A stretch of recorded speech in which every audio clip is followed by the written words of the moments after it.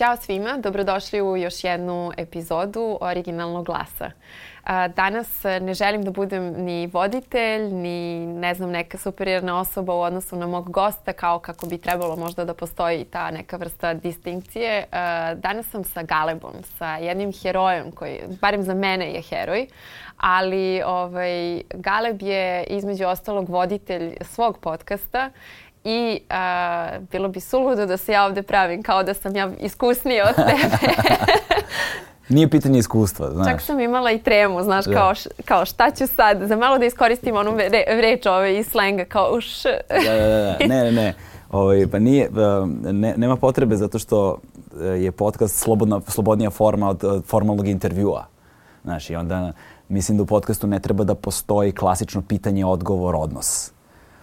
Nego treba da se inicira nekakav dijalog i da u tom dijalogu ravnopravno učestvujemo. Znaš, i da ti možda imaš nešto da kažeš na temu koju smo otvorili, zašto da ne? Znaš, A to je čudno, znaš, ovdje na našim prostorima generalno uvesti neki novi format, treba vremena da zaživi i ti si jedan od pionira. Moram da kažem da je i Original platforma također jedna od pionira, zato što smo i mi počeli to pre 2-3 godine.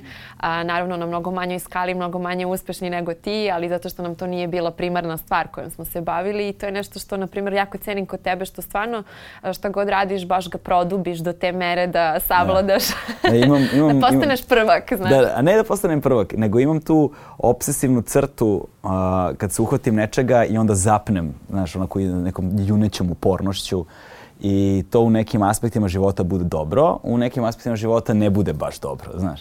Pa dobro, to ti je balans u životu generalno. Pa da, između ostalog. Ja ga teško pronalazim i prvo sam loš u tom multitaskingu, ne znam koliko je multitasking uopšte prava stvar, ali ja sam dobar kada uzmem jednu stvar da radim i onda se nje držim, ali sam zato postanem gluv i slep za sve ostalo. Znači, onda nekako izgubim odnos sa svetom oko sebe, sa stvarnošću koja se dešava, da bih radio tu jednu stvar. Ali da, kada se počinje nešto, kad je novo, ljudi nikad ne reaguju baš dobro na promene, znaš. I onda je uvek taj komentar, kao pusti, ne znam, gosta malo da priča. Okej, znaš, da, ima toga. Ali je stvar u tome da nije format ono što ste navikli da jeste, i sad treba navići i uši, i fokus, i sebe na neki malo drugačiji fazon u kojem, znaš, su gosti, domaćin negde ravnopravni. To je kao kad ti neko dođe u kuću. Jer efekat podcasta nije kao efekat običnog intervjua. Pa ti si to u stvari napravio, da dođe neko... Trudim se. Nisam još uvijek stigao tu, ali kao idemo nekim koracima. Pa dobro, ali dođe gost kod tebe kući, izuje se, sedne za sto sa tobom i kaže ajmo sada malo pričamo. Slučajno su 3 kamere tu upravo i tako. Mikrofoni. Baš tako, da.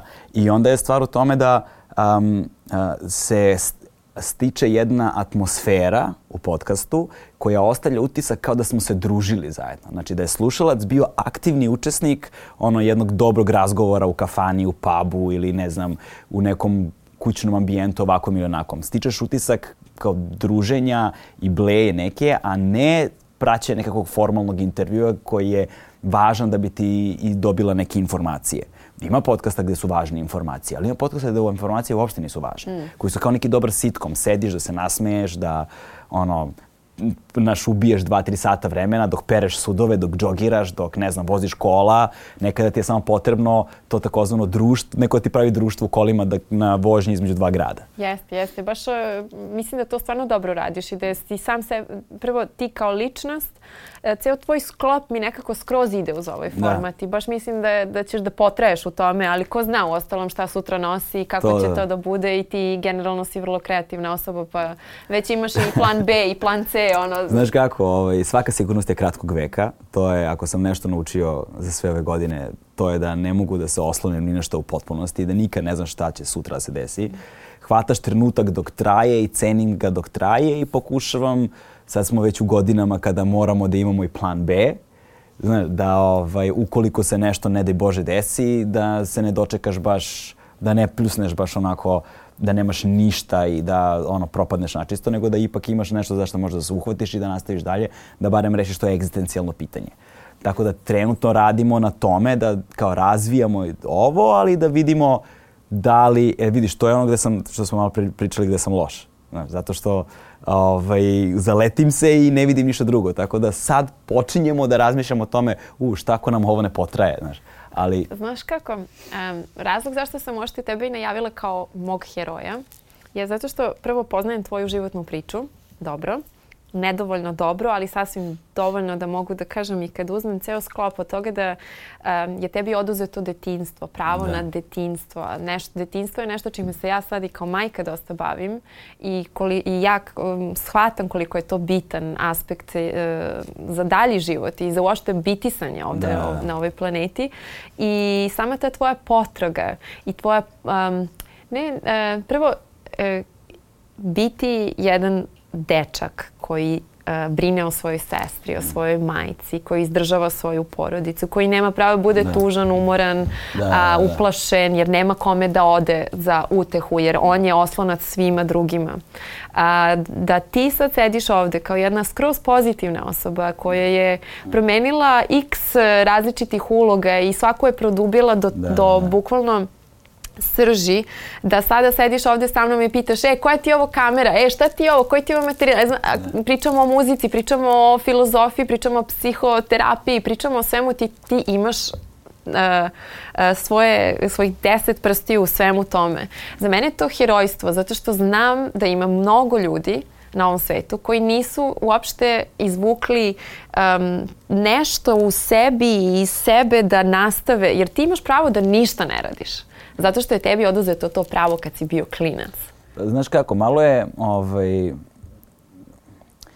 Tu si sad pomenula baš dosta nekih stvari koje... Ja sam ovdje imala apsolutno. Koje bi trebalo malo razjasniti. Ja sam relativno skoro postao otac. I evo sad mala nema 1 godinu i 9 mjeseci. I tek sada iz ovog ugla osvetljavam prethodni život iz jednog novog ugla. I stvar je u tome da sada kada ga osvetljavam, tek sada mi se otvaraju kroz projekciju sopstvenog deteta zapravo slike iz sopstvenog detinjstva. Tako je. I tek sada u ovim godinama ja mogu da vidim praznine koje su tada postojale. Jer tvoj život kao i meni moj život, to su tebi je tvoj život, meni je moj život. I prosto kada je nešto... Ti nemaš alternativu, tako? Ti si to živeo tako kako je. Ali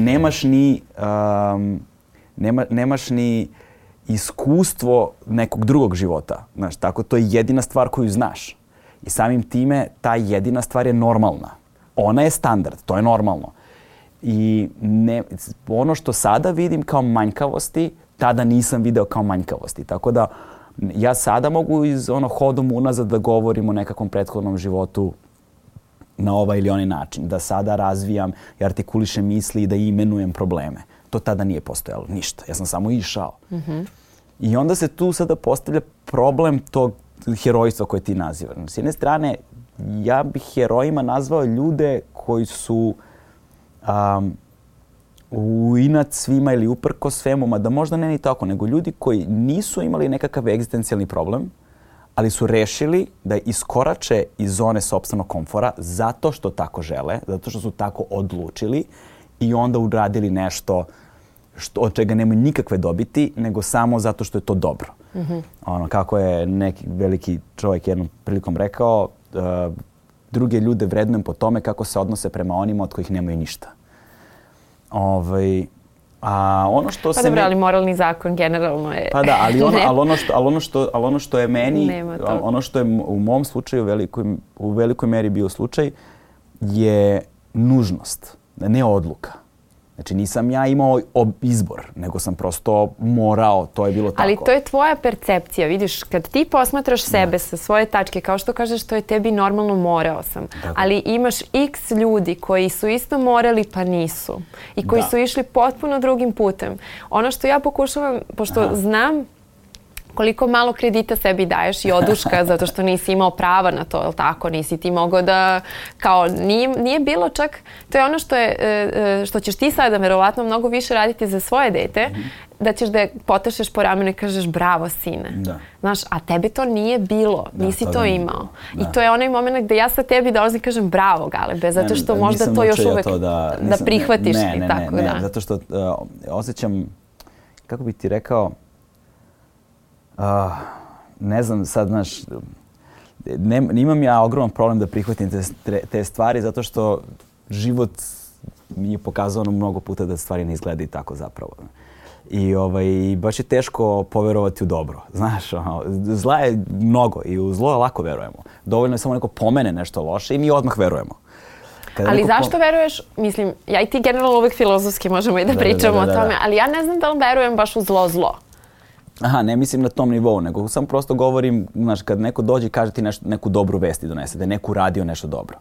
Ili da te čeka nešto dobro. Uvek smo malo skeptični, uvek smo malo sa zadrškom. Stvarno? Kao... Da, ja sam uvek. Sediš preko puta osobe koja uopšte nije skeptik za dobro. Znači ja u zlo kažem, a nema šanse.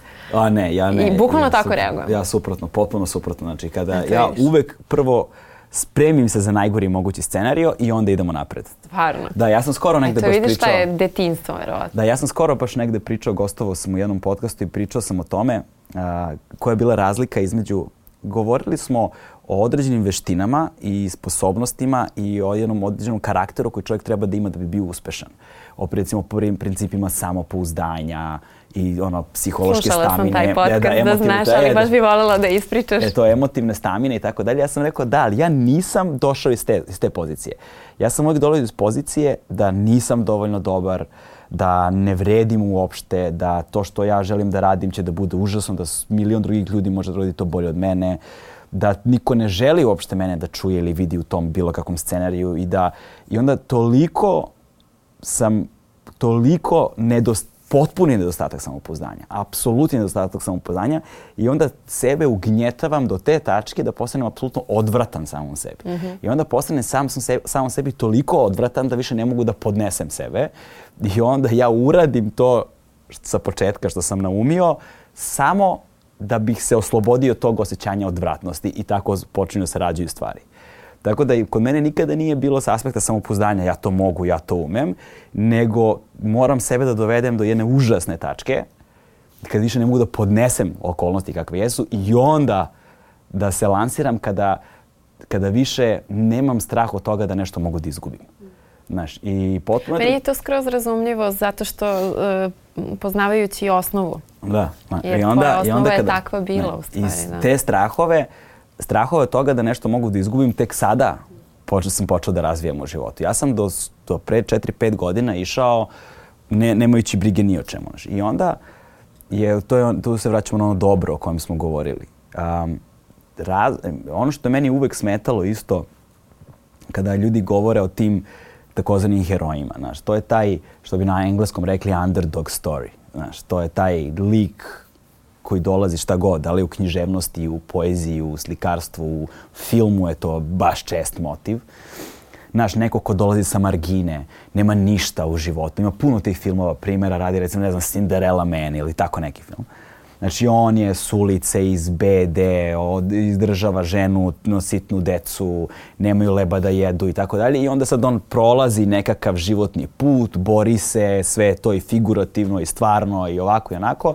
I na kraju izlazi kao pobednik, na kraju izlazi kao pobednik, tako je bilo i onaj, kako se zove, Beautiful Mind ili kako se već zove film o ovom naučniku i tako dalje. Uvijek su to, polazimo iz jedne užasne životnih okolnosti i onda prelazimo put kao uspehu, ka sreći ili šta god da je to što se civilizacijski smatra uspešnim životom u tom trenutku. I onda dolazimo do te tačke romantizacije te osobe. Znaš, vidi ga ili vidi je, ili vidi ih kakvi su borci, svaka im čast, šta su preživjeli, kako su uspjeli i tako dalje. Ono što niko ne prikazuje u toj romantizovanoj slici jeste da baš kao što svaki grešnik ima budućnost, tako i svaki svetac ima prošlost.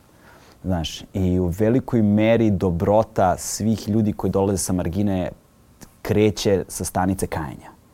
Putovanje polazi tu. Znaš, i u velikoj meri se odnosi prema drugima i prema svetu oko sebe mere tim aršinima.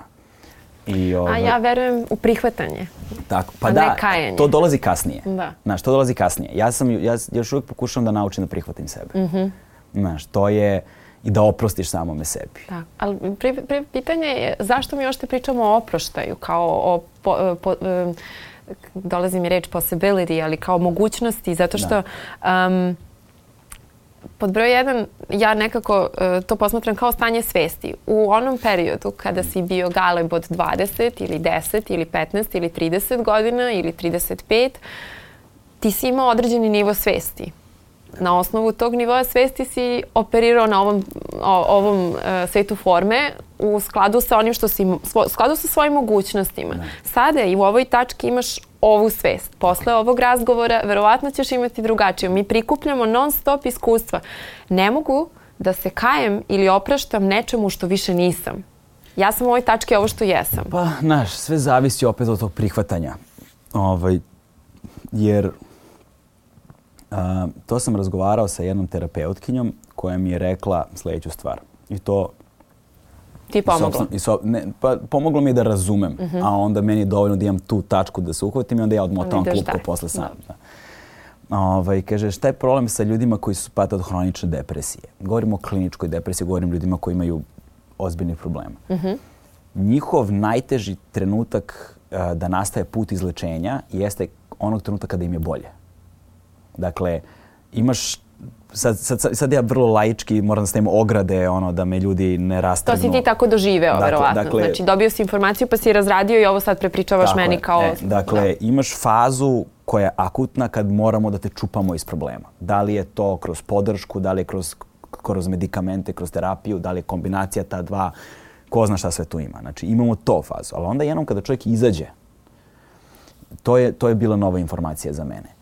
Da je najveći problem onog trenutka kada postanu bolje i kada tada prvi put mogu da vide sa jednom distancom sopstveni prethodni život i u čemu su bili, šta su radili, kako su se ophodili prema sebi, prema drugima i tako dalje, tada imaju ogroman problem da nastave, a da ne padnu nazad u matricu na koju su naučili, koja ih je formirala. Tada počinje najveća borba. Tada je najteže da sad kad smo postali bolje, ostanemo bolje.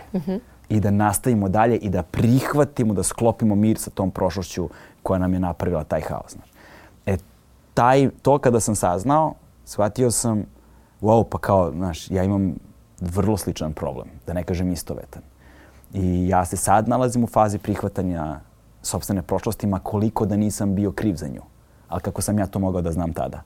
I tu govorimo o tome što si rekla malo pre, to je sad još jedna od stavki koju si pomenula, da ti imaš pravo da ne radiš ništa. U teškim trenucima,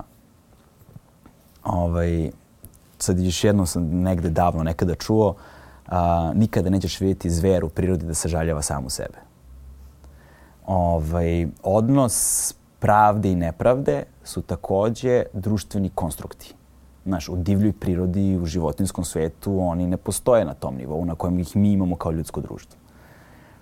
I kada se nalaziš u tim godinama, sad je ovo ona tačka gde ja govorim o sebi sa ovom vremenskom distancom. Znači, tada nisam imao nikakvu svest o ovome o čemu sad govorim. Dobro, naravno.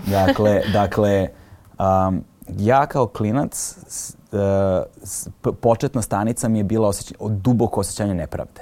Zašto ja, a ne neko drugi? Zašto sam ja bio gratis dete u odeljenju? Klinci za koje se skuplja da mogu da imaju užinu ili da idu na rekreativnu nastavu. Zašto moja mama, moj tata, moja sestra, ne neko drugi? Zašto ja, ne neko drugi? To je bio koncept. I to osjećanje duboke nepravde. Ništa nisam mogao da priuštim. Si dobio odgovor na to pitanje? Ne, nego...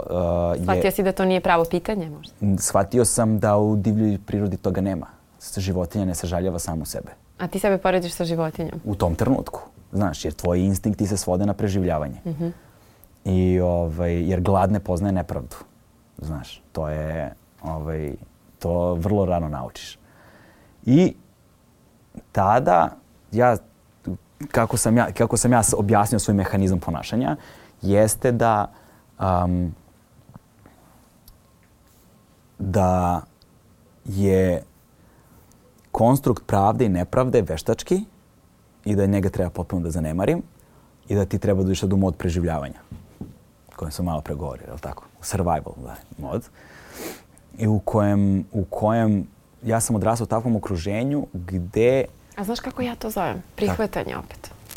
Zato što ulaziš pa tako je. Ti ulaziš u moment, nije to ni preživljavanje, to je samo tvoj odgovor na trenutnu situaciju. Tako je. Ali mi smo mu dali nešto kao preživljavanje, muka, žrtva je tu srž, razumeš kao... Ali je problem što si ti tada dete koje tek treba da postane čovek. I ti sada stičeš navike kako da se ponašaš i kako da posmatraš svet oko sebe i kako da posmatraš sebe i sopstveni život. Tada sam naučio, recimo, jer sam ja odrastao u užasno nasilnom okruženju, da je nasilje univerzalni jezik. Kao što kažu u školi, matematika je univerzalni jezik. Znaš, nasilje ovde, gde sam ja odrastao, nasilje je bilo univerzalni jezik. Jezik kojim se sporazumevamo, jezik kojim se branimo, jezik kojim se dokazujemo, jezik kojim postižeš socijalni status, to je univerzalni jezik koji svako razume, bez obzira iz koje klase dolazi, da li je bogat ili siromašan, da li je muško ili žensko, da li je obrazovan ili neobrazovan, univerzalni jezik. I šta je problem kada odrastaš u takvom okruženju? A dete si, znaš, nemaš pravo da budeš tužan, jer tuga je slabost, tuga je mana, tuga je razlog da imaš problem. Ne donosi ti apsolutno ništa dobro. Ne samo što je beskorisna, već i štetna. I onda nekako u svom ponašanju naučiš kao dete, kad god si tužan, da transformišeš to i postaneš besan. Znaš. I da su zapravo besna deca, kada govorimo o agresivnom ponašanju, uglavnom, znaš, ili problem sa samopouzdanjem, ili užasno usamljena, ili užasno tužna iz nekog razloga. Ali to ne smije da pokaže. Znaš. I ta transformacija se desi. I ti onda nastaviš da živiš narednih 20-30 godina svog života. Apsolutno nemajući nikakvu predstavu o tome da je to što ti osjećaš zapravo tuga. To čak nije ni iz daleka, ne prolazi pored tebe, da ti neko pomene, zvuči ti kao potpuna budalaština. Kao da neko izmišlja stvar, da je glup ko kuvana noga, da ne zna o čemu govori uopšte. Vidi ovu budalu šta priča. Da može čak da toliko ide to da te vređa kad neko tako nešto kaže. Sad zamisli koliko je dug put prihvatanja da možda u tome postoji nekakva istina, a kamoli da naučiš proces da transformišeš i da dekonstruišeš hodom unazad, ali kad to shvatiš, onda vidiš koliko su mnogi drugi postupci bili pogrešni. Onda počinješ da vidiš sve te greške u svom životu, sve te rupe, sve te... Znaš, i to je užasno težak trenutak. Znaš, dok te slušam, pazi, ti si jedan prilično poseban primer, da ne kažem ekstreman slučaj, jer stvarno je tvoja priča poprilično posebna.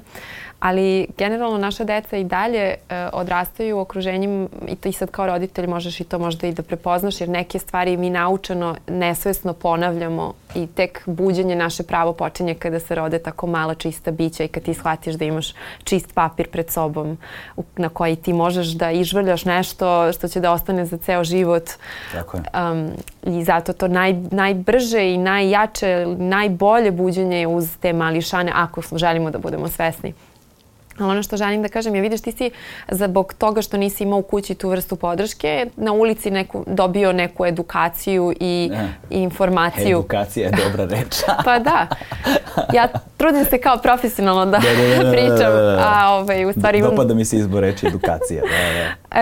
Znaš, imamo bake i deke koje kada vide dete koje je tužno kažu: jao, sine, da ti spremim da jedeš nešto, da te obraduje baka, kao da ti napravi palačinke, krofne, da kupim čokoladu, sladoled.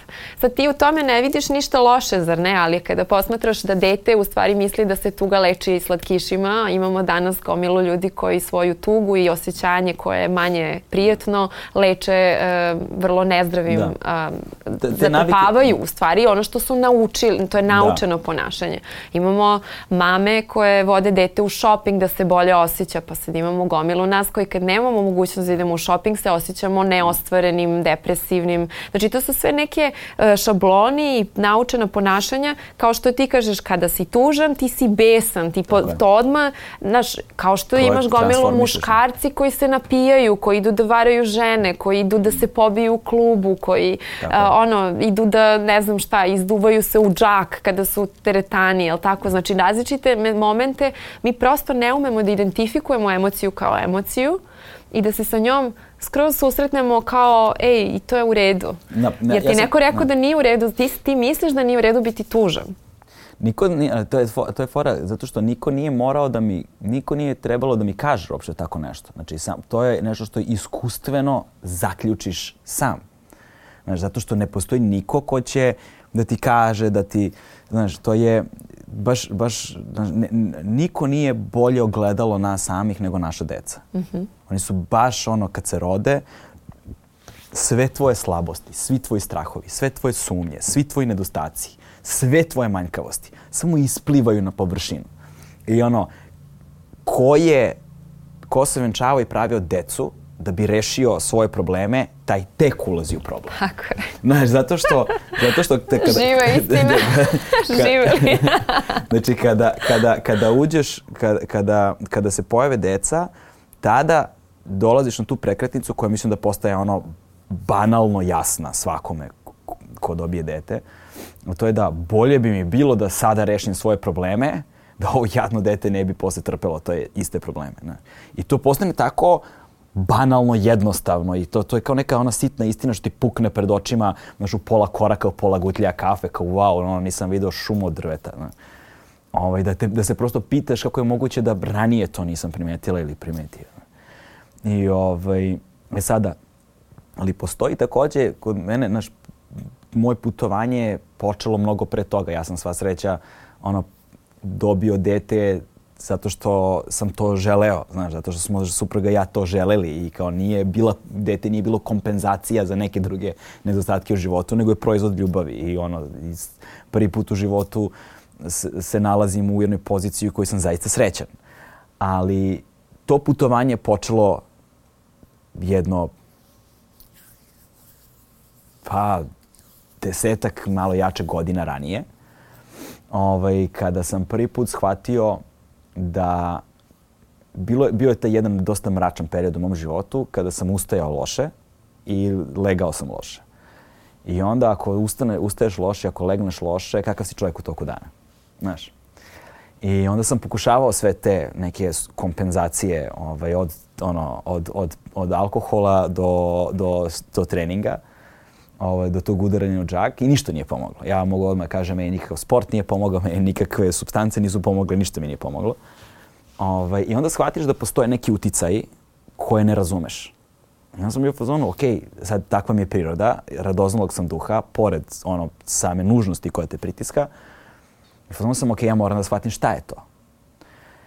I tada sam počeo da razumem, ali tad se tek nazirala nijansa, bordura nekakve misli. Znaš, to je sad već bilo još uvek u tako rudimentalnim nekim tragovima da ne mogu da kažem da sam shvatio nešto. Ali tad je počela se nazire. Negde u daljini da ću da artikulišem misao onoga što sada znam. A to je da, kao što je Kant je rekao, da bismo nacrtali liniju moramo prvo da je zamislimo. Dakle, da bismo mogli da rešimo problem, moramo prvo da ga imenujemo. Znaš, a da bismo mogli da ga imenujemo, mi moramo da opišemo krug oko njega. Mi moramo da znamo šta su, koliki je, moramo da ga lociramo, moramo da ga targetiramo, onda moramo da mu damo ime. Kada mu damo pravo ime, onda ga materializujemo. Kada ga materializujemo, onda stvaramo odnos prema njemu. Kada stvorimo odnos prema njemu, onda razmišljamo kako ćemo da ga rešimo. Da nađemo alat, sredstva, šta god kojim ćemo da rešimo taj problem. Znaš, ja sam već vodila s tobom taj razgovor jednom kad si mi to rekao i sećaš se, ne znam da li se sećaš moje reakcije, ja sam se pobunila na to. Aha. A sada dok te slušam, opet se u meni javlja bunt taj, jer ja prosto mislim, potpuno se slažem sa tim što si rekao. Ne samo ti, već apsolutno ceo svet o tome priča, praktično mi uvek volimo da zađemo u srž. Međutim, nešto se buni u meni kad neko pokušava nešto da imenuje i na taj način ga klasifikuje i na taj način meni ta stvar prestaje da postoji. I znaš iz kog razloga prestaje? Zato što je ograničena, a mi nismo ograničeni. Mi non stop se menjamo. Ja već u sledećem trenutku više nisam to što mi neko rekao da ja jesam. Ali kada postoje stvari koje utiču na tebe, ti pokušaš da se oslobodiš toga da bi mogla da dođeš u tu fazu koju govoriš sada. Znači ja da bih mogao da se transformišem i da bih mogao da se menjam, ja moram da se oslobodim pritiska koji nosim. Ako sam dobro razumela, znači u tom slučaju ti onog momenta kad imenuješ svoj problem ili imenuješ svoju situaciju, ti u tom trenutku dobijaš smernicu da li ti želiš da budeš ovo ili ne želiš. Tvoj odgovor praktično. Ti stavljaš sebe u situaciju koju ti imaš izbor. Jer pre toga nisi imao izbor zato što si plivao u mulju, nisi znao ni gde si. Tu je jedna jako čudna stvar kada govorimo o izboru. Šta je čoveku izbor kada nema nikakav izbor? A kako nema izbor? Pa stvoriš jedan veštački, ali to je jedan užasan mehanizam, ali psihološki posmatrano je dosta dobar. Sad moram da se ogradim, dakle, zato što nije pravi. Dakle, ne želim na bilo koji način da uvredim ili umanjim značaj ljudi koji zaista imaju tu vrstu problema. Nego govorimo o jednom artificijalno stvorenom. Znaš, to će čak ljudi kolokvijalno reći, čak i kada spremaš ispit, znaš, na tom nivou, kao, brate, ako ne položim ispit, ubiću se. Znaš, to. Znači, od jednog najobičnijeg kolokvijalnog do zaista pravog problema. Stvaraš sebi veštački izbor u kojem uvek sebi možeš da prekratiš muke i kao sad imam izbor i onda biramo ovo i kao nekako ti je lakše da preguraš dan, znaš, zato što si sebi napravila nekakav izbor koji zapravo nije izbor. Sada, stvar je u tome kada imaš tako velike probleme koji su egzistencijalni, koji te sputavaju u svemu. Znači, problem zbog kojeg... Tipa treba da platim rentu, nemam keš, ne prilazi ništa. Mnogo ja bih voljela da mi daš veliki problem. Da vidim da li ja mogu, pošto sa mojim skromnim iskustvom u odnosu na tvoje, ja još uvijek ne mogu da pojmim koja je to situacija u kojoj ti nemaš izbor. Kada si zarobljena samoj sebi, kada si zaključana u potpunosti u mraku, znaš, to je, nazovimo to... To znači da ti u stvari nemaš ništa s polja, nego je unutra problem najveći. Depresija je recimo jedan od takvih problema. Ja sam bio dugo godina depresivan. Ja se i dalje borim sa depresijom u velikoj meri. Pa možda je to posttraumatski stres. I toga ima. Jer ti imaš dosta trauma iz detinjstva. I toga ima isto, da. Ali ovdje govorimo o jednom... Sjećam se tačno kad sam osjetio to prvo stanje panike. Ja nisam znao šta je panični napad dok ga zapravo nisam osjetio. Znaš, i to kreće kao nekakva, ne znam kako to ti objasnim, kao da ti je neko pesnicom ovako stego pluća i ne možeš da dišeš. Kao da te uhvatio pesnicom stego ovako i ti dišeš plitko i brzo. Počinješ plitko i brzo da dišeš i hvatate nekakav neobjašnjiv strah. Znači, nema izvor, nema, kao recimo nekakva slobodno lebdeća anksioznost, na primjer. Znaš, ne znaš mu izvor, ne znaš šta je, nekakva strepnja. Raste strepnja, brzo i plitko dišeš, ustaneš i počneš da hodaš u sobi od zida do zida kao zver u kavezu. Znaš, i primećuješ da dolazi nekakav talas jako mračan i nemaš nikakav mehanizam da ga zaustaviš. Apsolutno nikakav. I vidiš ako dolazi. To je kada se prvi put desi, zar ne? Da, kada mi se... Ne, pa svaki posle sljedeći put nije ništa slabiji, znaš, ali barem znaš sa čime se suočavaš. Znaš da to prođe u nekom trenutku. Ali u tom trenutku ti to ne znači ti ništa što znaš da će da prođe. Znaš, nekad ne znaš da li je gore, da ne znaš da znaš šta je. Znaš, ima i tih situacija u životu. I to kada te taj talas kao tsunami, kada te pokupi samo sobom, tad gubiš kontrolu. Znaš, gubiš, ništa više nije u tvojim rukama. Ništa više nije u tvojim rukama. Ti ne znaš šta, ti ništa više nema. Potpuno si bespomoćna. Znaš, to osjećanje bespomoćnosti. Znaš, kada misao postane neuhvatljiva, kada je misao prelomljena i razlomljena i kada je asociranje na sve strane, kao varnica varniči ti na sve strane i ti više ne možeš da se povežeš ni sa čim, to sad ima svoje faze, svoje cikluse i svoj somatski oblik, znači svoje telesnu manifestaciju, pored emotivne i psihičke i svakakve. Tad se definitivno pali crvena lampica. Znaš, tad se definitivno pali crvena lampica i tad si u fazonu ok. Dakle, ručna, povuci ručnu, šta se dešava. Dakle, ja moram da shvatim šta se dešava. Tada zapravo tad je počelo moje putovanje na kojem sam i danas. Tad sam shvatio da putovanja ne moraju da budu samo prostorna, da prelazim neke kilometre da tražim nešto, nego putovanja mogu da budu unutrašnja. Znaš. I da je zapravo unutrašnje putovanje možda i mnogo veće od spoljašnjeg. Znači, znaš, spoljašnje, ne znam koliko je svemir veliki, ali siguran sam da ništa manje nije nikad se okrene putovanje na unutra. I tada dolazimo do ovoga o čemu ja govorim. Ti moraš da se oslobodiš toga da bismo mogli da govorimo o ovome o čemu ti pričaš, a to je ta transformacija, menjanje, u jednoj sekundi sam ovo, u drugoj sekundi sam nešto drugo. Znaš, ti ne možeš to da radiš kad imaš nešto što te zarobilo, uhvatilo kao lasom, vezalo te i zakatančilo te i ne pušta. Ti si toliko bitan. Prvo zato što si se pozabavio tom dubinom, otišao si stvarno duboko. Ali kažem ti, i što možeš da pričaš o tome na taj način da neko ko nije to proživeo može da ide sa tobom na to putovanje. I što ti kroz sve to što ti vodiš nas, kroz sve svoje dela, znači ti kažeš da si se skrivao na otvorenom. Da, jeste. Ali evo u ovom razgovoru sa mnom ti se ne skrivaš. Pa moram da priznam da je malo neprijatno. Nije mi baš sve jedno, znaš, ali znaš, valjda je svaki trenutak dovoljno dobar. Ako čekaš pravi, nikad se neće desiti. A šta je neprijatno? Pa zato što je to intimno tvoje. Čudno je nekome ko to nije doživeo, može da deluje kao da nema smisla. Ali kada nemaš ništa, ta beda je sve što imaš. Ona je ceo tvoj svet. I u njoj naučiš kako da živiš sa njome, naučiš kako da funkcionišeš u njoj, naučiš kako da plivaš u tome. To su vode u kojima ti plivaš, u kojima se ti snalaziš. Nekome drugom to deluje kao horor. Ali neverovatno je, tebi drugi životi deluju kao horor. Jer ja ne znam šta da radim. Ja u toj životnoj fazi nisam znao šta da radim sa dobrim stvarima. Dobre stvari kada ti se dese... Nemaš da ih spakuješ, nema fioke za to. Ne da ih spakuješ, ne znam šta da radim sa njima. Znači ja ih upropastim. Aha. Razumeš? Da ne bih živeo s pritiskom šta ako ih upropastim. Aha, zato što je to jedina stvar za koju možeš da se držiš i ne želiš da to prosto... I zato što onda imaš šta da izgubiš. Kada nemaš šta da izgubiš, lakše ti da ideš kroz život. Znaš, lakše ti da ideš kroz život bez tog tereta. A kaži mi, ako ti sada na svim tim tvojim putovanjima, da kažem, nalazio si različite odgovore, a mi pričamo često o definiciji uspeha, znaš. Šta je za Galeba uspeh? Volio bih to da znam.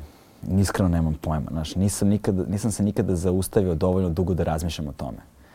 Previše vremena sam proveo pokušavajući s jedne strane da preživim, da stvorim egzistencijalne uslove za život, svakodnevni, normalni, znaš, kao da imam patike da kupim. Znaš, to su za mene bili pojmovi kao da sam kupio kuću. S jedne strane, mada i mnogim ljudima u ovoj zemlji. Znaš, svi smo mi ovdje upoznati sa bedom veoma dobro, znaš, i niko nema tapiju na bedu, ekskluzivu na to. Ovdje smo, nažalost, svi baš dosta toga preživjeli. S druge strane, sam ušao u taj, imao sam problem sa prihvatanjem, znaš, nisam baš bio prihvaćen. I bio sam, menjao sam škole, izbacivali su mi škola, menjao sam institucije. Kako meni drugar jedan moj davno rekao, kaže, Galebe, ti dolaziš iz institucije ostavljanja. Znaš, simbolički, bukvalno, ovako ili onako, svi su te napuštali, znaš. Da li smrću roditelja, da li izbacivanjem iz škole, da li neprihvatanjem u društvu, da li u propalim romantičnim vezama koje smo spaljivali mostove na milion načina i ideš kroz život tako. A ja sam baš isto pomišljala da ti imaš taj sindrom, pod navodnicima sindrom, ne znam koju reč da iskoristim, da opišem u stvari napuštenog deteta. Da, znaš. Da se osjećaš napuštenim u svemu. I onda je to, znaš, mehanizam s kojim se ti, nekako rveš celog života i ne ostane puno prostora za druge stvari. Jesi se oslobodio u nekom trenutku? Ne još uvek. Nisi još uvek? Ne. Znači sad imaš porodicu i dalje imaš strah, verovatno. Tu je najveći strah. Najveći strah. Znaš, tu je najveći strah. Da sad nešto ne usereš. Znaš, sad je važno da ne napraviš problem. Znaš što hoću da ti kažem?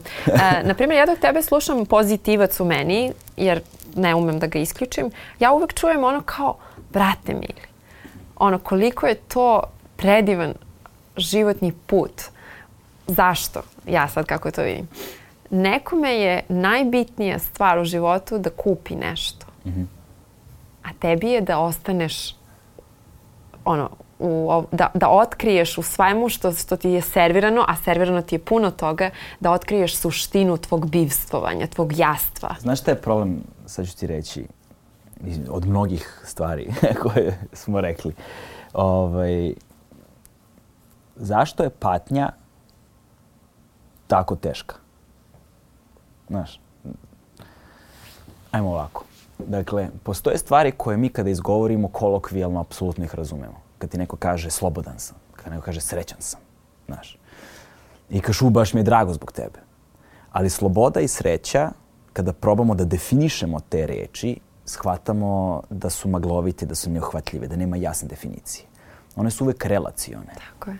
One su uvek u odnosu na nešto. Tako je. Ne postoji jasna definicija slobode. Ono što je sloboda za tebe, za nekog drugog je ropstvo. Znaš, ono što je sreća za tebe, za nekog drugog je nesreća. I samim tim ne postoji zlo i dobro, zato što to je moja definicija toga što ti kažeš da znaš. Vrlo bismo mogli, to je sad jedan potpuno drugi razgovor, znaš, tako da ćemo da stavimo to po strani. Ali te relacione stvari, znaš, kao što je Nabokov lepo rekao, kaže, izgleda da je u prirodi svakog čoveka da zabranu doživljava kao poziv i da normalno može da piše samo sa znacima navoda.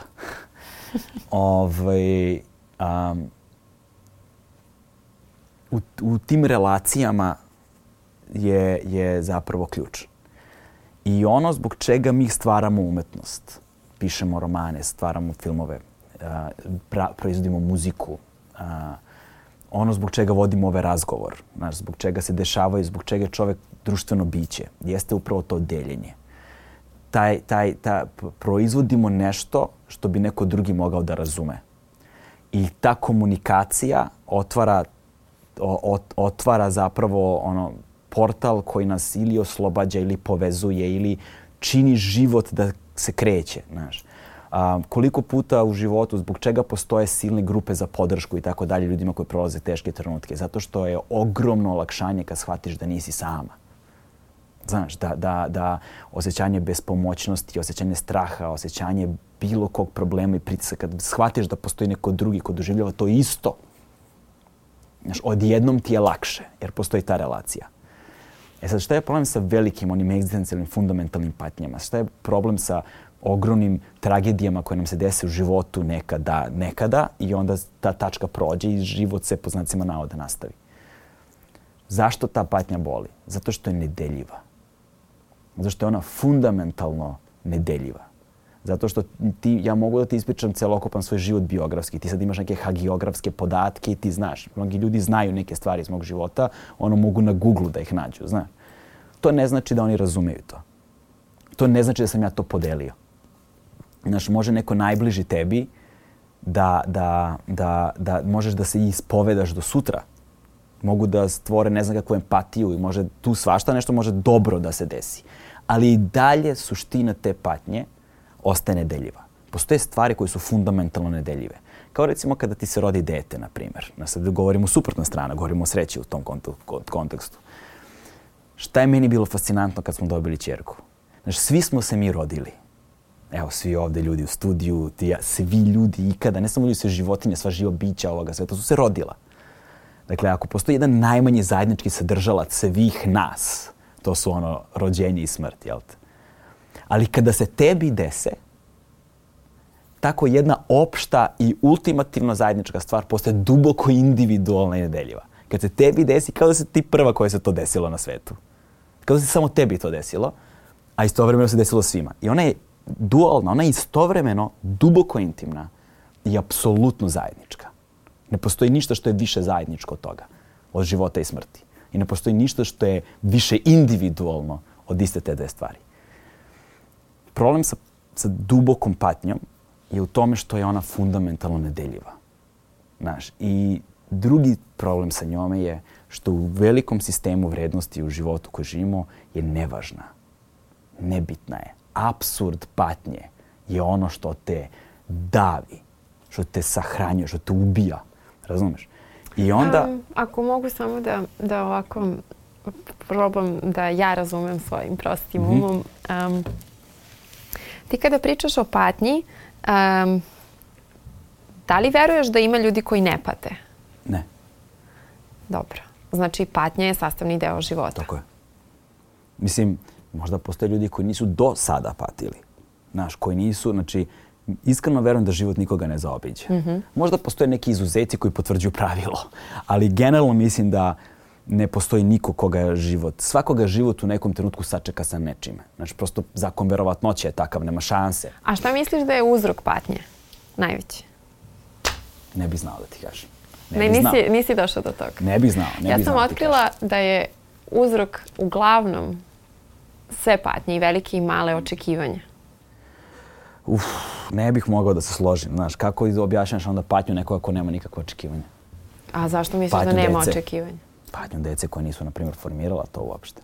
Patnju dece koje osjećaju.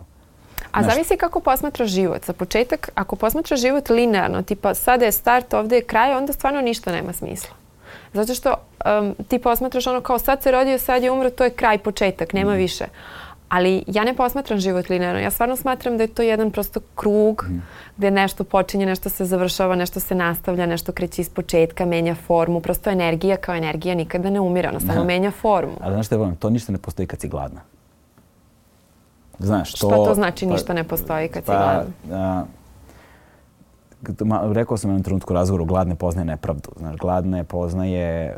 Znači, ti moraš da dođeš do jedne životne tačke da bi mogla da priuštiš sebi da razmišljaš na taj način. Da bi uopšte razmišljaš za početak. Znaš, razmišljanje kao koncept je u velikoj meri privilegija. U velikoj meri privilegija i luksuz. Znaš, sedimo i čitamo neku knjigu. Znaš, koliko ljudi može sebi da priušti Pa ja sam vrlo fascinirana tvojom načitanošću s obzirom na tvoju priču. Tako da ti vrlo... Ali to je došlo kasnije. Ja sam pa nije tako. Ali ja tebe poznajem u nekom potpuno drugom svetu. Da, ali ja sam do 26. godine bio nepismen praktično. Znaš, mislim... Ne, ti si... Veruj mi. Bio sve samo nepismen. Ali ti o sebi inače voliš da pričaš u jednom vrlo skromnom, ako ne i onako crnom elementu, ja koji ne prihvatam. U ovom razgovoru ošte ti ne dajem prostora za to. Hoću da kažem...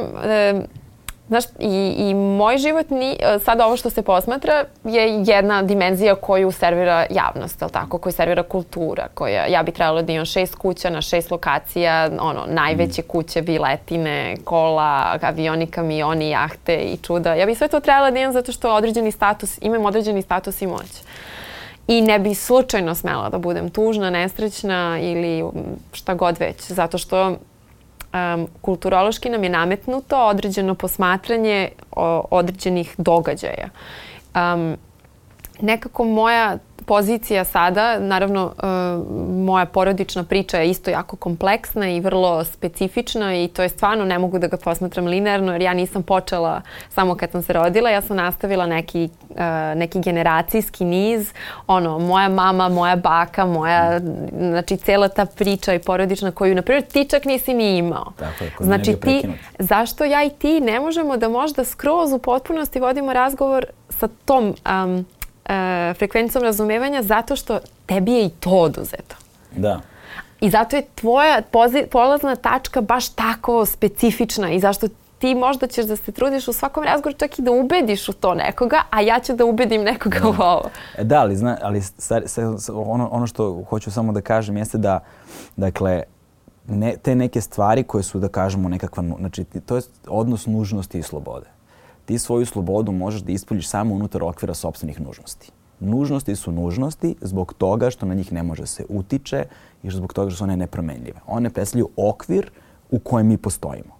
Znači od banalnih nužnosti da tipa ne možemo dišemo u svemiru, ne možemo dišemo pod vodom. Dakle, postoji sloj od 3 km, ni toliko atmosfere gdje možemo da postojimo. Tu možemo da ispoljimo svoju slobodu, jel te? Znači na tom najbanalnijem nivou, ali do toga da ti obruč nužnosti se steže. I recimo tako sam se ja zaljubio zapravo u književnost. Znači, zato što sam ja u književnosti otkrio da postoje likovi koji se zovu tragički junaci. Antička drama se time onoliko bavila.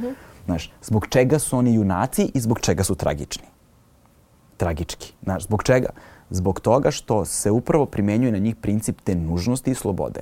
Dakle, postoji taj treći čin u drami, jel te, od 4 čina, koja je peripetija, gde u jednom trenutku njihova sudbina se nepromenljivo okreće od sreće ka nesreći i obavezno završava njihovom smrću. Obavezno. Antigona, Edip, sve god. Znači, obavezno završava njihovom smrću. Zbog čega su oni tu tragički junaci? Zato što oni shvate u jednom trenutku tu nužnost. I taj obruč nužnosti je kod njih u umetnosti toliko sužen da ne postoji ništa. Oni će umreti. Dakle, njihova nužnost je ona krajnja, konačna. Gde oni mogu sopstvenu slobodu da ispolje opet samo unutar te svoje nužnosti. I zato su tragički junaci. Jer imaju visinu etičkog pada. Odnosno, nema etičkog pada u njihovoj smrti. To znači da oni ipak u smrti donose odluku da postupe ispravno, iako će ih to koštati života. I zbog toga su junaci, ali zbog toga što ih košta života su tragički junaci. I na tome se bazira ogroman deo umetničkog stvaralaštva. Gdje ti sebe vidiš tu? Pa ja ne vidim sebe još uvijek na toj visini, tog etosa, zato što to je ono što sam malo pre govorio o demistifikaciji tih ljudi koji su došli sa margine i uspjeli u životu. Jer ti na tom putovanju napraviš jako puno grešaka, napraviš milion kompromisa na koje danas možda nikada ne bih pristao. Znaš, spalio sam toliko mostova, znaš, imao sam toliko loših međuljudskih odnosa, znaš, svega je tu bilo. Znaš, i to je ono gdje moja dobrota svoje putovanje počinje na stanici kajanja. Znaš, ja sam morao dođem do te tačke, ali da bih došao do te tačke, ja sam morao da je vidim prvo, ja sam morao da je shvatim, ja sam morao da osvetlim taj život iz tog ugla i da budem u fazonu, wow, vidi, ovo se desilo zapravo. Znači, ja sam morao da promenim način. Možda si morao i da podeliš u stvari, jer malo ko je znao stvarno pa ne zna niko šta se dešava u životu jednog Kaleba. Znaš, pa to sad, šta se dešava u mom životu manje više, ali sad ja mislim da iskreno ljudi koji postupaju na određene načine, negativno uglavnom govoreći, to ne rade, skoro potpuno sam ubeđen. To je sad ono gde sam ja negde nepopravljivi optimista. Znaš, gde zapravo ne verujem zaista, jer video sam puno toga groznog u životu, znaš. I zaista mislim da su te stvari u velikoj meri reakcija i da su te stvari u velikoj meri proizilaze iz neke dublje traume, iz nekog dubljeg problema, a ne zato što su ljudi zli. Znaš, ne verujem da su fundamentalno loši. Tako je. Apsolutno niko nije. Zato ja i kažem ti ne verujem u to, zato što apsolutno svaki početak mora da počne iz kuće, iz detinjstva, iz iskustava koje smo imali i mi izvlačimo zaključke i posmatramo svet. Ali godinama izvučeš pogrešne zaključke. Šta ćemo s tim? Znaš, kad dođeš do te tačke da sad, nisu pogrešni. To su apsolutno nužni zaključci za tu osobu sa takvim iskustvom. Ja zato otvoreno gledam... za debatu. Znaš. Pa čekaj, ali ti si sebe posmatrao i još uvijek sebe posmatraš kao lošeg u nečemu. I ti daješ sebi pravo da sebe nazoveš lošim. Ja tebi ne dam pravo, zato što ne vidim. Ali postoji tu još jedan faktor koji je važan da se uračuna, to je sreća. Srećna okolnost, to je znači svaki čovjek koji govori o razlozima za sopstveni uspeh, a da ne navede sreću, pa makar da si bio tu na pravo mjestu u pravo vreme, rođen u pravoj epohi, šta god. Tako je. Svaki čovjek koji govori o razlozima sopstvenih uspeha, da ne navede sreću, opet laže sebe i druge. Tako da to je uvek neki miks svega i svačega, koji je vrlo nedokučiv. Valjda smo zbog toga jedinstveni, znaš, ali... Jel ti veruješ da si imao sreće? Da. Apsolutno. Imao sam sreće više nego pameti. Znači, ja odmah mogu ti kažem da... I što mnogo volim da čujem. Znači, sreće sam imao, ja mislim da 7 na lotovu je ništa u poređenju s time koliko sam ja sreće imao u životu. A opet bi mogao da posmatraš to potpuno drugačije i da biraš u stvari. Znači, to je izbor. Ti biraš da vidiš sreću i u svoj nesreći ili tami ili tugi ili čemu šta god si već prošao. Biraš da vidiš to. Znaš kako, to prosto nije stvar izbora, zato što znam ljude sa kojima sam odrastao. Znaš, znam prijatelje kojima sam bio okružen i znam kad posmatram gdje su oni danas, ako su uopšte tu, gdje sam ja, potpuno je jasno da to nije nešto što se dešava samo tvojom snagom volje i trudom. Znaš, to, mislim, bilo bi glupo prosto reći tako nešto. Znaš šta sam otkrila skoro? Da je, i to mi mnogo prije, i to sad nosim kao neku vrstu mantre, pa vidjet ćemo do kad. Pošto ja kažem, ne volim da budem uokvirena i često kada postavimo neko pitanje ko si ti, šta si ti, ono kao odgovor u tom trenutku nije nužno odgovor za ceo život i ja ne znam šta će biti sutra. počela sam da se bavim idejom da je stvarno sve uzrok i posljedica, cause and effect. Sve što se dešava sada je splet kompleksnih okolnosti koje i naših izbora i kako je sve postavljeno u našoj sredini, okruženju, univerzumu. Znači, to je toliko kompleksno da bi mi mogli da nazovemo nešto kao dobro, loše, sreća, nesreća. Jer moja sreća je nesreća nečija. Da. I, na primjer, šta hoćeš da kažeš? Pa hoću da kažem da ne možemo uopšte da posmatramo u apsolutističkom kontekstu bilo šta i da sama sreća kao pojam vezivanja za to je nekako isto ono kao, kako da kažem, zahvalna sam kao osoba i svaki put ću da kažem hvala univerzumu, ali opet je stvar izbora, jer i u gomili sreće ti možeš da vidiš nesreću. Da, znači ne možeš da vidiš ošte sreću kao pojam. To je sad stvar toga da ti biraš, jer mi imamo sreće. Ja kažem uvek pada kiša napolju i ja uvek volim zato što imam neka iskustva iz detinjstva koja pamtim,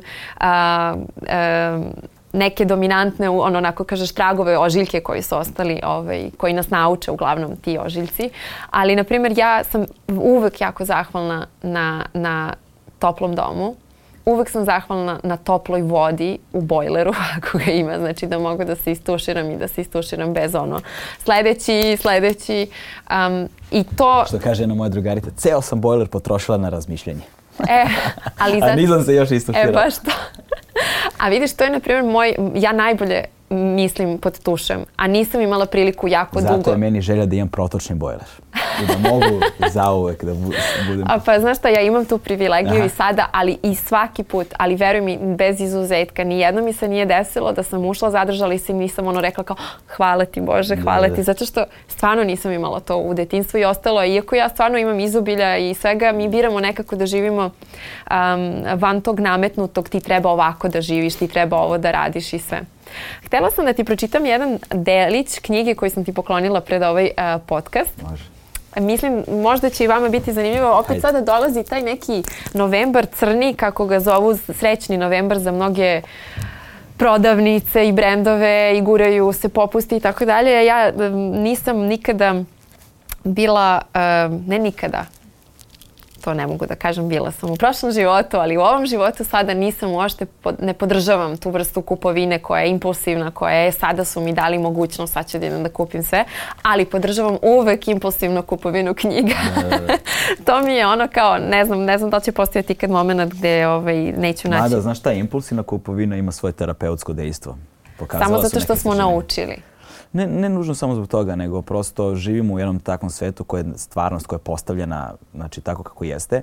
Ima jedan veoma dobar podcast koji se baš bavi tom tematikom, NPR-ov podcast. Imaju jedan serijal koji se zove Hidden Brain, koji se bavi tim društvenim dilemama i odnosima društvenog, psihologije društva, socijalne psihologije i kao, ne znam, svakodnevnog života. Znači, jako je dobar. Ima baš jedna epizoda koja se bavi time da su objašnjavali da su radili ogromno istraživanje, zapravo Ameri su radili istraživanje o svemu. Znači, bukvalno istraživanje o kupovini i njihovom odnosu prema, ne znam, emotivnom kvalitetu života i tako dalje, principima poklona, principima emotivne kupovine, principima relacija međuljudskih odnosa i tako dalje.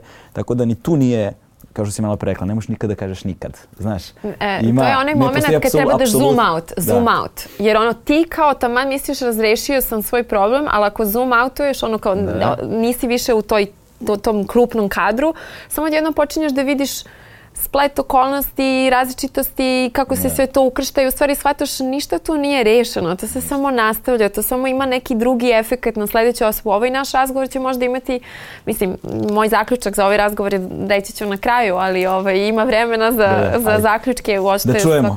Da. Ovo je u pitanju je knjiga Drama darovitog deteta.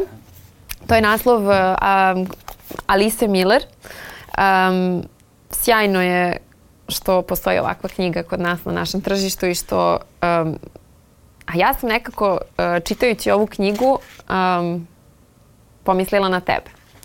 I željela sam da ti... Pošto si ti uvijek u potrazi i onda evo interesantnog poglavlja u potrazi za prvim sopstvom. Kako tu može da pomogne psihoterapija?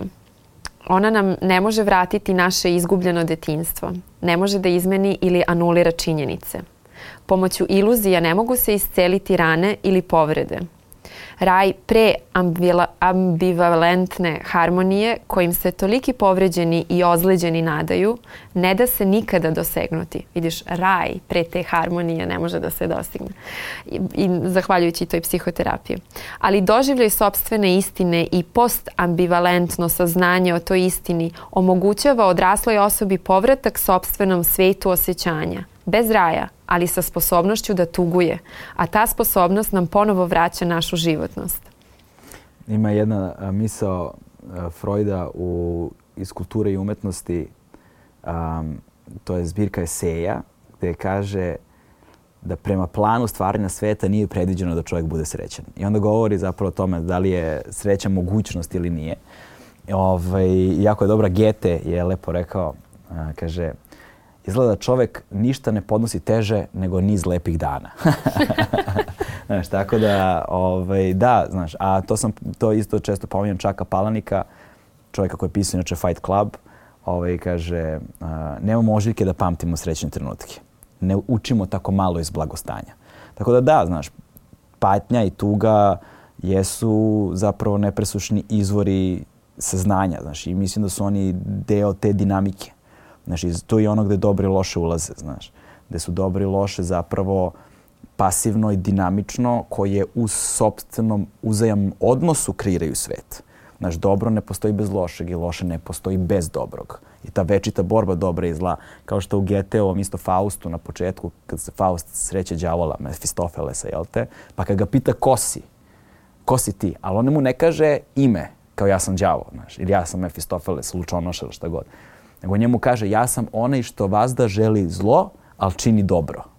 Jer, znaš, kada on uradi nešto sa zlom namerom, ono pokrene taj domino efekat, taj niz koji aktivira to pasivno dobro i onda u toj borbi na kraju se desi nekakav konačan ishod koji je dobar. I onda uvek želi zlo, ali na kraju čini dobro. Znaš, tako da sad je sve to pozicija onog tog antropološkog optimizma ili pesimizma. Znaš, da li ti sad sediš i posmatraš život kao jednu lošu stvar ili kao jednu dobru stvar, znaš. I kako ti posmatraš život? Pa znaš kako, ja sam negdje stalno u previranju, znaš. Pa da, ti stalno se pitaš, znaš, zato što čas mi je dobro, čas mi nije dobro, znaš. Ne mogu da kažem da imam nekakav definitivan zaključak i da se njega držim. Zato se nalazim u tom stalnom pokretu. Znaš, A da li si u prilici da spoznaš da je ultimativno sve dobro sa nijansama? Ne. Zašto? Ne nužno. Pa zato što postoji, sad se vraćamo na te stvari. Ali kako, ako posmatraš kao što je ovo što si malo pre rekao, meni totalno ima smisla i ja se potpuno slažem. I negativna stvar ultimativno donese dobro zato što ti izvučeš se iz toga i kreneš da plivaš naviše. Pa da, znaš kako. Vučete nešto, ali ti ono kao vučeš najviše iz sebe. Na nivou individue ne, na nivou društva da.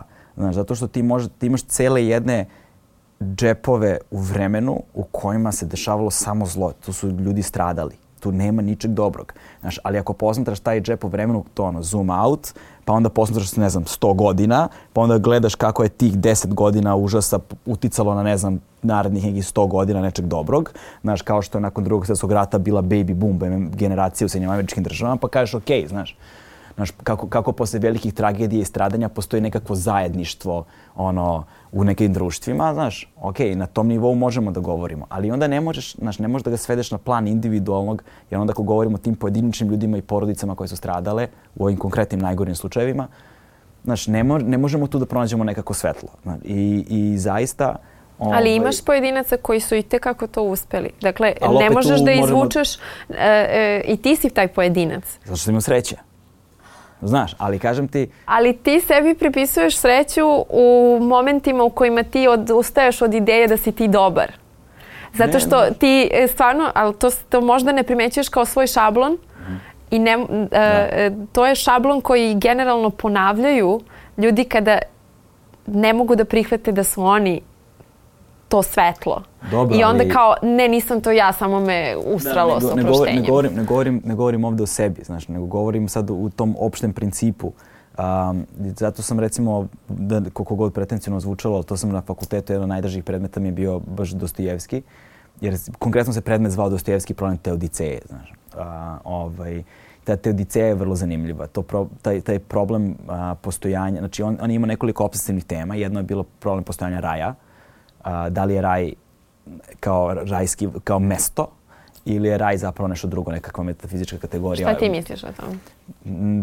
Ne mislim ništa o tome, čitam o tome, nemam formirano mišljenje. Ali mi se dopada recimo njegova rečenica, jedna iz pripovetke Krotka, koja je možda jedno od njegovih umetničkih, možda njegovo najbolje umetničko delo, gde taj lihvar jedan koji zatiče tu krotku devojku koja ste neimenovana, koja je izvršila samoubistvo sa 16 godina, skočići sa Bogorodicom kroz prozor, kada vidi, kaže, samo 5 minuta ranije da sam stigao.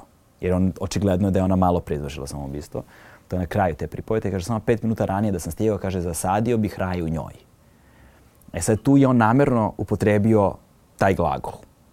Zato što zasadio bih raj u njoj pretpostavlja Eden kao rajsko, znači Eden kao raj, kao vrt, kao mesto, fizičko mesto, ali kaže u njoj. Što znači da li je raj zapravo mesto ili odnos između dve osobe. Tako da ga on dualizuje ga tu u jednoj jedinoj rečenici, ali moraš da pročitaš celu pripovetku da bi ta rečenica imala smisla, znaš. Tako da ostaje u konstantno napetosti u odnosu da li je ili nije. Znači on nikada nije davao odgovor na to pitanje, nego ga je postavljao, problematizovao ga je. Ali druga stvar koja se ponavlja njemu od braće Karamazovi, pre braće Karamazovi u Zlim dusima, toga u Zločinoj kazni, ima taj odnos božanskog i ovozemaljskog prava. Ti ako obratiš pažnju, Raskolnikov je bio student prava. Znaš, ako obratiš pažnju na Ivana Karamazova, suđenje je na kraju braće Karamazovi je suđenje. Znaš, ti opet imaš pravo ovozemaljsko pravo i onozemaljsko pravo. I onda šta nam tu problematizuje? Postojanje zla. On zapravo govori, ok, to je ta čuvena religiozna aporija. Dakle, ukoliko zlo postoji nezavisno od Boga, to znači da Bog nije svemoguć. A druga stvar, ukoliko Bog zlo dozvoljava, zašto pravedni pate? I onda tu navodi... Šta ti misliš o tome? Pa ne mogu ja. Znači, niko nije dao odgovor na pitanje, ne mogu ni ja da dam odgovor na pitanje. Ima odgovora, mnogo odgovora. Možda nisi čitao te knjige. Ozbiljno ti kažem, a poslaću ti ja spisak ako želiš. Voljela bi da vidim i tu tvoju verziju, zato što čini mi se da generalno biraš mrak da bi našao svetlost. Apsolutno. Da. Nije mi inspirativno mnogo svetlo. Svetlo je da njega se stiže. Ne stigne svako. Pa dobro, ali kažem, do njega se stiže. Znaš, tako da, to je Tolstoj rekao u Ani Karenjini, jel tako? Sve srećne porodice liče jedna na drugu, svaka nesreća na svoj način. Što znači da zapravo u umetničkom stvaralaštvu sreća nije inspirativna. Kako? Pa... Moraš da dostigneš to stanje da bi rekao tako nešto sa... Možda, ali opet kažete to nešto da se dostiže, ne početna stanica. Ne mogu da kažem da sam srećna, zato što ne vidim da je to konačno, zato što to je cilj. Ali ja u stvari osjećam da uživam. Jako uživam u izazovima, jako uživam u momentima kada me izluđuje nešto, kada ne mogu da verujem, neka nepravda, neko... I volim što i dobijem priliku u ovom životu da dam odgovor na to, svoj neki pečat, kao ostavit ću neki trag. Da. Tako doživljavam to. Jer mogu i da odustanem i da kažem ovo me ne zanima i da okrenem glavu i da se ne bavim tom temom. Znači imam izbora koliko god želim, a u stvari volim da izaberem nešto što je aktivno. Kada krenemo na put, važan nam je cilj, a kada stignemo na cilj, shvatimo da nam je bio važan put. Znaš, i to je ono što se često desi ljudima kada stignu na cilj. Kada postignu uspeh o kojem su toliko sanjali, ostaje prazninu. Ostaje prazninu. Živim sa jednim velikim uspehom u kući. I vidiš, to je interesantno, zato tebe uvijek postavim pitanje šta ti misliš o tome. Jer mi generalno živimo ono što su nam rekli i ti ćeš isto svom detetu verovatno poći tim putem i govoriti kad završiš ovo, uradiš ovo, onda ćeš da budeš ovo. Onda kad završiš to, onda će te prihvatiti. I onda ćeš da daješ kao neku vrstu putanje kuda da idu do sreće. Da. A na kraju ti nisi iskusio tu sreću jer tebi je rečeno da će se to desiti, a onda kada si ti svim tim korecima išao i došao do te tačke sreće i onda skapirao pa nije tu sreća, mora da sam nešto loše uradio, mora da sam trebao ovde bolje, to je zato što ja nisam dobar. Moje dete neće uraditi ovu grešku, moje dete neće uraditi ovu grešku, ja ću se potruditi da mu omogućim sve ovo. Znači ti iz svog ličnog iskustva stvaraš zaključke misleći da ti samo nisi to dobro odradio. A da generalno put do sreće nema veze sa onim što je spolja.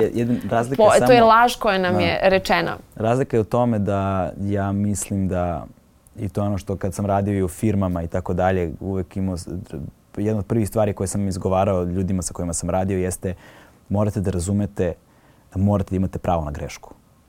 Znaš, to je ono čega se ljudi plaše recimo u poslu stalno.